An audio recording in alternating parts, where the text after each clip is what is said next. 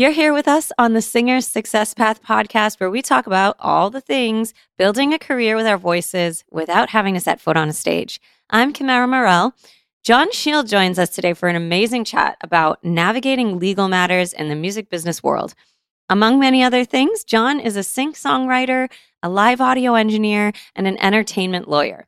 If you want to make money in the music business, you definitely want to listen to this whole episode. Here we go. Okay, hello, singers. I'm very excited to welcome John Sheil Esquire to the show today.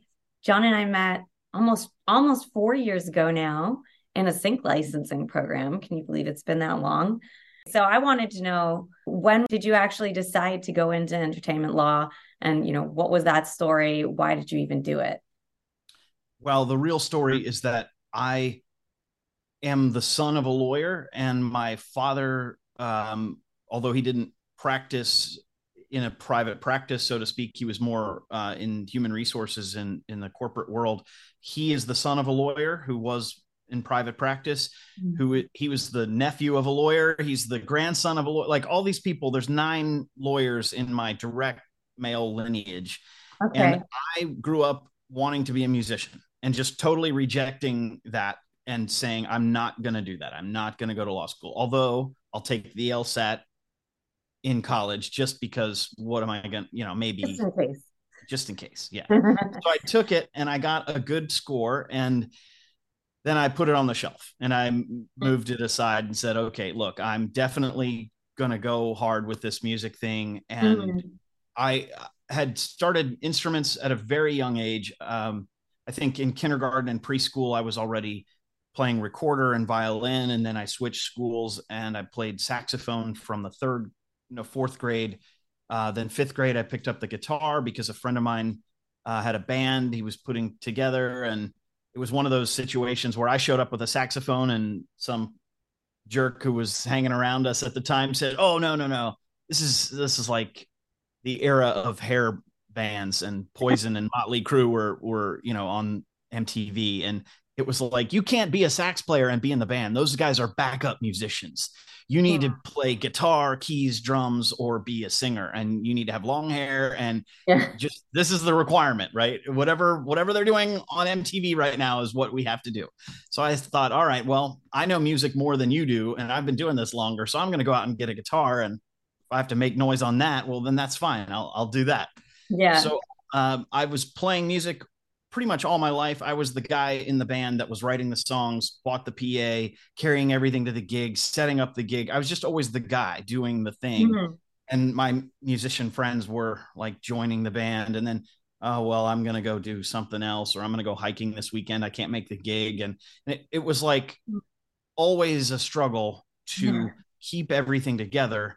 And finally, having a recording studio and having produced for other people, I met a bunch of other studios, and one of my studio brethren said, listen, we've been trying to deal with this licensing issue, and we want to take music and license it to video. And we call this guy who's in New York City, and it just feels like a vacuum is attached to our wallet. And every 6 minutes, money is flying to Manhattan, and we're not really getting what we need. If someone could do that around here at like Midwestern prices, then maybe more music would come to the world.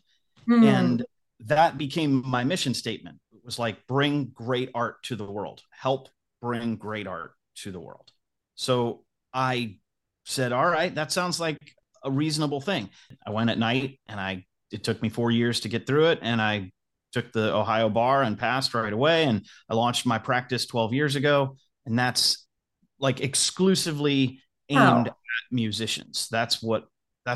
I do some criminal law in the morning, but that's mostly because my musicians leave the bar at 3 a.m. and it's just them and the cops on the road. And so there's a high likelihood that they will get pulled over. So I started doing, OVI work and DUI work really early in my career. And that led to DUIs just for musicians.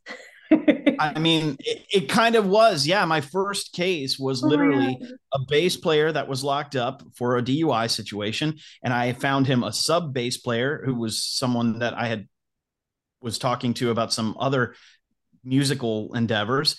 he subbed for him on the gig that was that night. And then I got him out of jail. And then later I ended up representing the other bass player on an OVI situation. I mean, it was like, you could not have scripted that any differently. Like, I got a phone call, hey, I'm in trouble, I need your help, and boom, it was like, okay, bass player, sub, I've covered the gig, covered the bail, the whole, like, Oh my gosh. just Talk just about kind of going with the flow. Like you're in a band and they're like, we need a lawyer. You're like, okay, I'll find out how to do that.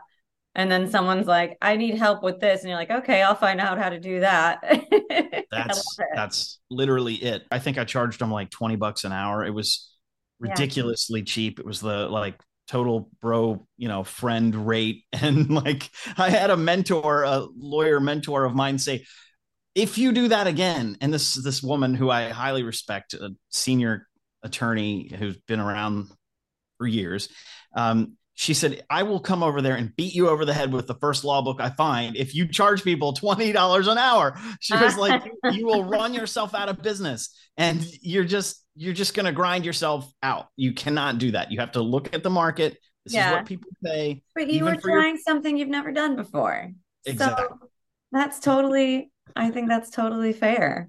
It really was. It was like, how can I maximize my skills and talents in the service of my little music community? I was 30 years old and I was going back to school, and I rented out my house. I actually moved in with my parents. It was just a big, massive period of change in my life, but it gave me a mission and I knew that I had a purpose.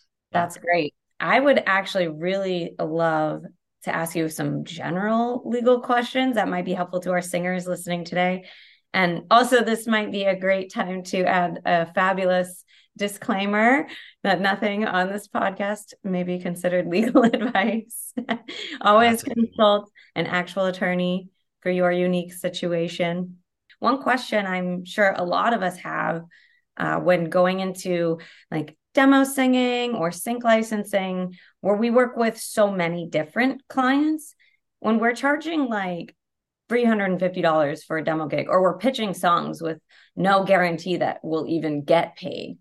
How how do singers navigate receiving like tons of contracts? And how on earth are we supposed to sustain this? Do we have to pay a lawyer every time? And or is it actually not as expensive as we think it is? Well, I would say it's far less expensive to spend a little money on the front end Mhm. and have a system and a process in place than deal with it when you've got a big problem. I can tell you that a quick call to me for free can save you tens of thousands of dollars in this industry. I say that pretty frequently because I'm a lawyer that works with musicians. I also run sound so that I'm constantly, every week, multiple times a week, standing there on a gig with musicians, handing them Mhm. my card, helping them with their show, helping coach and guide them. And they always have these questions, and they really can get a lot of answers out of me pretty quickly. It's really in the drafting of the contract that you're going to spend the money, but Okay. in most times you can have it drafted once and then build a system or a process where you're using e-sign or any of the DocuSign type programs, and it's a fill in the blank kind of a deal. You can say what your rate is for that particular project, but your legal rights and all of the substantive legal matters are covered in the contract that you can use again and again and again. So I often draft for a one-time fee of maybe 300 to 450, depending on how complex the deal is. I might be able to knock that out in an hour, and then that client can use it over and over and over again. What are some contracts that you think like a gigging musician should have handy? Well, so a gigging musician, automatically, I think a performance agreement. And I know that there are a lot of folks out there who say, well, maybe I don't need this for this bar gig, but I will tell you that there's a concept that all law schools teach. It's, every contract, first of all, contract law is based in state law. So your state governs what the wrinkles of contract law that affect your situation are. But most of the 50 states are fairly similar with regard to contract concepts. So they're pretty much the same thing. And there's a rule that we learn in law school called the statute of frauds. And if the agreement that you've come to between, say, venue owner and musician is for over $500, then it must be in writing in order to be a valid contract. That's part of the elements of the statute of frauds. The other things are if it lasts for over a year. So if you're in sync licensing and someone's going to sync a song, or if it's for a podcast where the music is going to last for a long time, or a publishing deal where it's going to last for longer than a year, anything that lasts over a year has to be in written form and signed in order to be a valid binding agreement. And so when you talk about contracts, you're really just talking about enforceability. And I'm sure that many musicians that are listening to this podcast are thinking, yeah, there was that time where the bar owner said, hey, you didn't bring enough people and I'm not going to pay you. And what is your mechanism then to enforce that agreement and get paid? Yeah. That's where, if you had a performance agreement and you just made it a part of your regular practice, then you would say, this is the gig, this is confirming the gig, sign here, and make it easy for them to just click a button and agree. And then you show up, you get paid. And if they don't pay you, then you can work things into your agreement, like payment of attorney's fees, which is really critical, because a lot of times agreements, sometimes I've seen this in the contracting world where someone might say, I'm going to build you a stage, and they quote you a price for building the stage, and then they give you an invoice, but they don't really have any kind of contractual language around that. And then if the venue owner says, I'm not going to pay you for the stage that you just built, well, you've got to rely on all these other concepts like promissory estoppel and other legal terms to bring your case to court. Whereas you could have written this in a contract that then guarantees you the right to sue for your attorney's fees as well. And that'll come in handy with contract law. Now, I know I'm kind of getting in the weeds here, but if you cannot guarantee that your lawyer is going to get paid and you have to come out of pocket to pay them, you might not actually file that case. You might say it just costs too much. If I have to spend $5,000 to make $4,000, then I'm losing money, and this is not really worthwhile. Or if I have to spend $2,500 to sue this bar owner for a $700 gig, I'm just not going to do it. The business deal there, the juice is not worth the squeeze. I'm not going to file a case in court when he just screwed me over. I'll just badmouth him on social media, and then you're frustrated and everyone is angry. But that's not the way to run your business. So gigging musicians, you need performance agreements. You need work for hire agreements. Work for hire. You need production agreements. Basically, everything that you do that's an agreement needs to be written down. I'm sure as a lawyer, you're probably a little bit biased to this, but have you had the conversation several times about split sheets and whether we should have them or not? Do they kill the vibe and things like that? Oh, yeah. I definitely, I would go one further, and I'm a big advocate of a split agreement. So you have the basic split sheet with everybody's name and their information, their IPI number, their social security number, their contact information, that sort of thing on the split sheet part of it. But then there are some things that you want in an agreement that goes with your split sheet. Does everybody get the right to pitch the song, or just one person get the right to pitch the song? What happens? Maybe the split sheet is just covering the writing and the publishing part of it. What happens to the master? Who gets control of the master? And so if you have a full agreement that covers all the legal bases, then you could have what's called a one-stop agreement built into your split sheet. And I advocate that because I want to see more music get made. I want to see this as a part of everybody's process. So once you're in the writing process and you feel like, hey, we're really clicking on all cylinders here, we've got something that we really are going to write and produce, I think that's the time where you just make a note.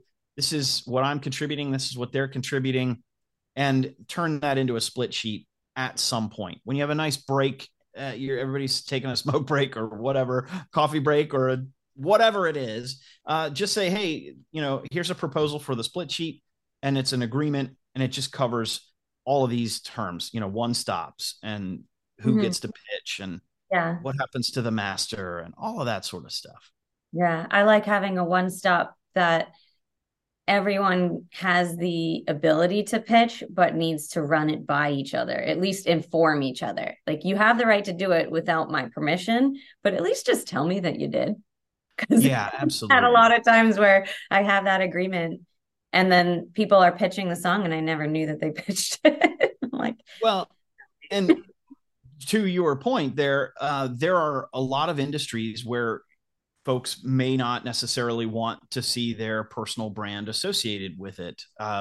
I gave up alcohol a few years ago, and not to say that I have anything against alcohol. I mean, if I owned a vineyard, I'd be promoting alcohol all the time, but I don't own a vineyard. And so I would rather not have my songs or my work right now associated with alcohol just in this period of my life. So I would like to limit that. And so that's a part of something that I would draft for myself as an artist.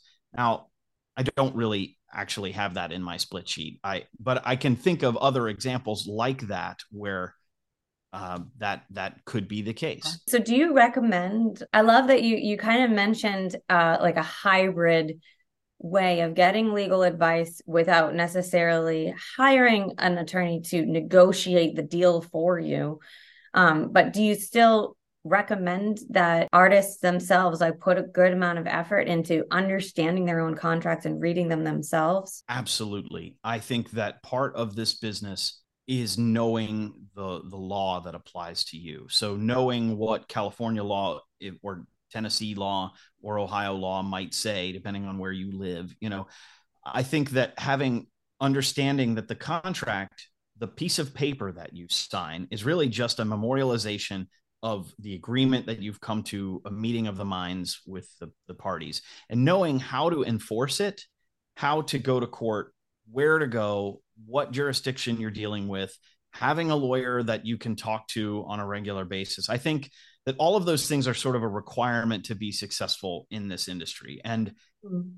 a lot of folks, because budgets are tight and money is not what it once was in the sync industry or in the music industry or anywhere else, they put the law last. And I think that it's a mistake, because what a lawyer can do for you is smooth out the road and eliminate very costly mistakes that people make in this business. And I think that if you are to look across the board at everyone who's successful, doesn't matter which genre you're a fan of, if you pick the top artist on that genre, you're going to see that they have legal counsel.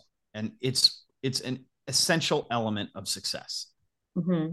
I will say though that I like as a demo singer, like I work on soundbetter.com and all these sites. Like I often get, like electronic DJ artists hire me to sing on their song, and then they use a certain record label to sign just that one song at a time. And so I get so many different contracts sent to me. And one thing I'll say about them is I've definitely seen a simplification of the language, thank goodness. Like I feel that the contracts I would see back in 2009 had all these like really intense sentences that you're like, what is even happening? But now it's a lot easier to read these contracts.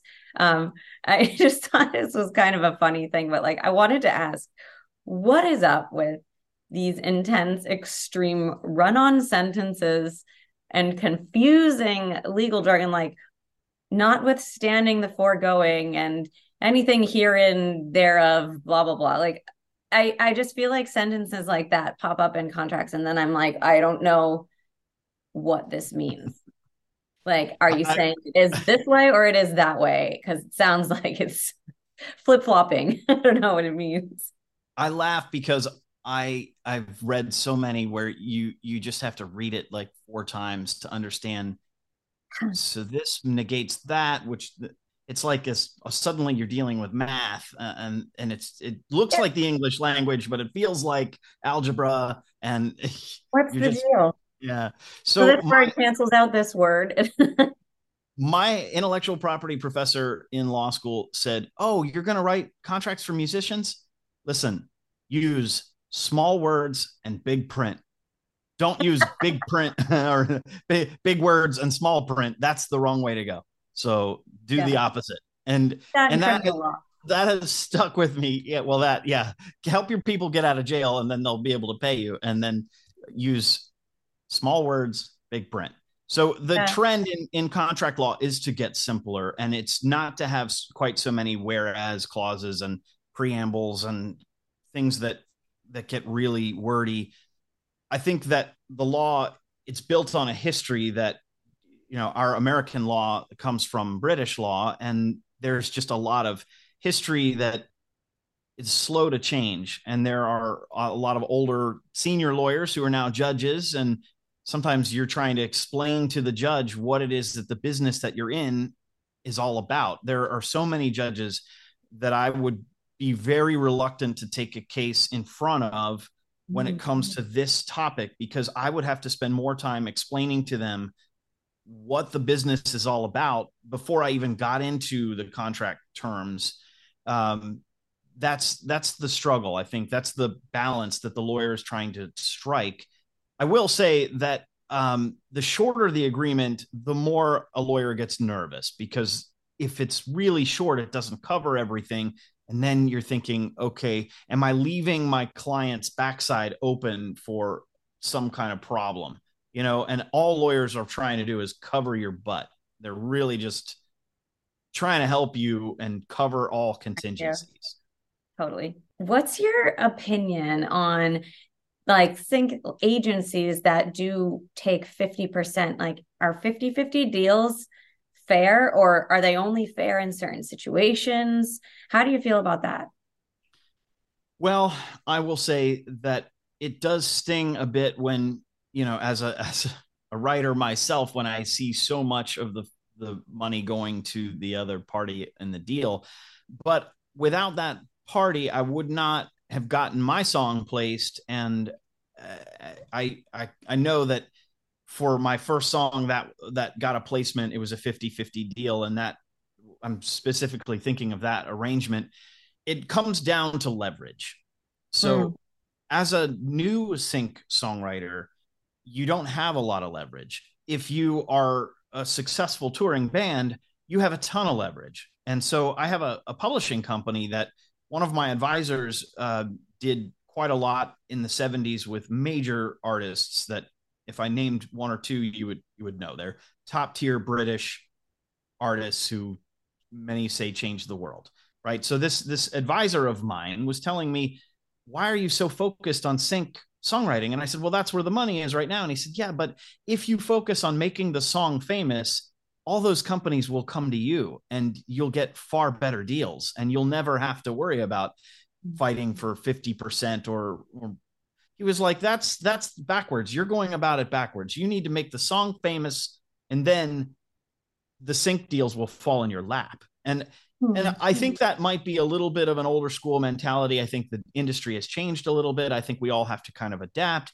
I'm not sure that's the best advice for everyone, but it did make me think, wow, does U2 or my daughter and I watched a show called The 100, and on the very last episode of like many seasons of music, the very last few minutes of the show, of all the seasons, the epic finale had a U2 song in it, Bad, which played the entirety of like they played the longest version of the song I think I've ever heard. It was like 6 or 7 minutes that just flowed through the entirety of this final scene. And it could not have been cheap. It was undoubtedly the most expensive thing that they spent their money on. And there were, I don't know, maybe 100 episodes. I mean, it was chock full of Yeah, music. Everybody else got the small deal. And I'm sure that when they went to U2, it was because the director was like, no, this is the song, and I'm going to spend my entire budget on that song. U2 yeah, isn't fighting for 50-50, but they have leverage. And right. if you're new to this business, you have no leverage. I None. think that, I would say you want to go after both, work on both at the same time, work on making your song famous, work on your artistry, and but also work on getting your stuff into sync, because it's just it's not so linear. Like they go hand in hand. You could actually place your song maybe for a lower fee because you're not famous yet in a TV show, but then everyone's shazamming it, and you go check your song the next day after the show airs, and you have like a million views or streams on your song. So it's like it goes both way. And then so if that happens for you, the next song that you play, suddenly you have leverage. So it just go for both at the same time is what I would say.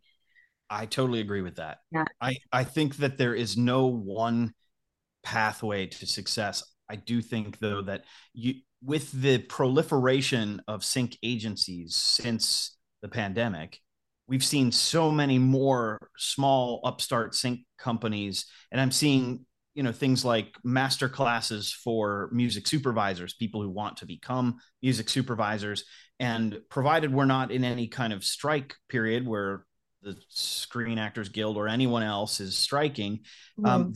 there's a never ending need for content. So I think that an artist has the ability to shop around. And I would say that right now, that's your biggest leverage if you don't already have sync placements and you don't have a huge artist following or anything like that. I think if you're just getting started, shopping around and being willing to talk to a lot of different agencies is probably to your advantage. Hmm. Yeah, I like how I said, there's no one path to success. Just be open. I love that. I have so much more I want to chat with you about, but maybe we can be chatting about it on the Music Business Mentorship podcast with John Sheil. I know you're speaking actually at this conference in January, the Music and TV and Film Conference. Shout out to Sync Music Mondays podcast with Kay Sparks and JS, aka the best. What other exciting stuff do you have going on, and where can we catch up with you? Well, so if you want to get in touch with me as a lawyer, jasalegal.com is my website. You can Google me, John Sheil. Keep it real, go with Sheil. I'm everywhere. But I write music, so I have a music profile. I have the law firm that caters almost exclusively to musicians and intellectual property creators. And then I have the Music Business Mentorship, which is really a series of courses, coaching, and a podcast that's really designed to help level people up and bring great art to the world. I want to teach people how to write a business plan. I want them to understand that with an ounce of prevention, there's a pound of cure. I think if you put the work in on the front end, you can have a career that you feel very fulfilled in, and you can earn a living just by your creative output. And that's really what I want people to understand. I think if you're doing the work consistently, you're doing it every day, and you're networking and you're growing, you also need a plan for success. So you need to know what the costs of things are, how to implement the plan, when to put things into place. Some people in California, because of the high cost of limited liability companies, don't form an LLC right away. They do business under a DBA. And so it's knowing how the legal and business strategy works with your artist goals and your artist plan. How to put all that together, I think, is really what I'm trying to help people do. Amazing. We're such kindred spirits. I feel like we have a very similar message and just different perspectives. And it's so cool chatting with you. Thank you so much for coming on the Singer Success Path podcast. And yes, check out John Sheil. He's a big deal. Okay. Well done. See you next time. Thank you.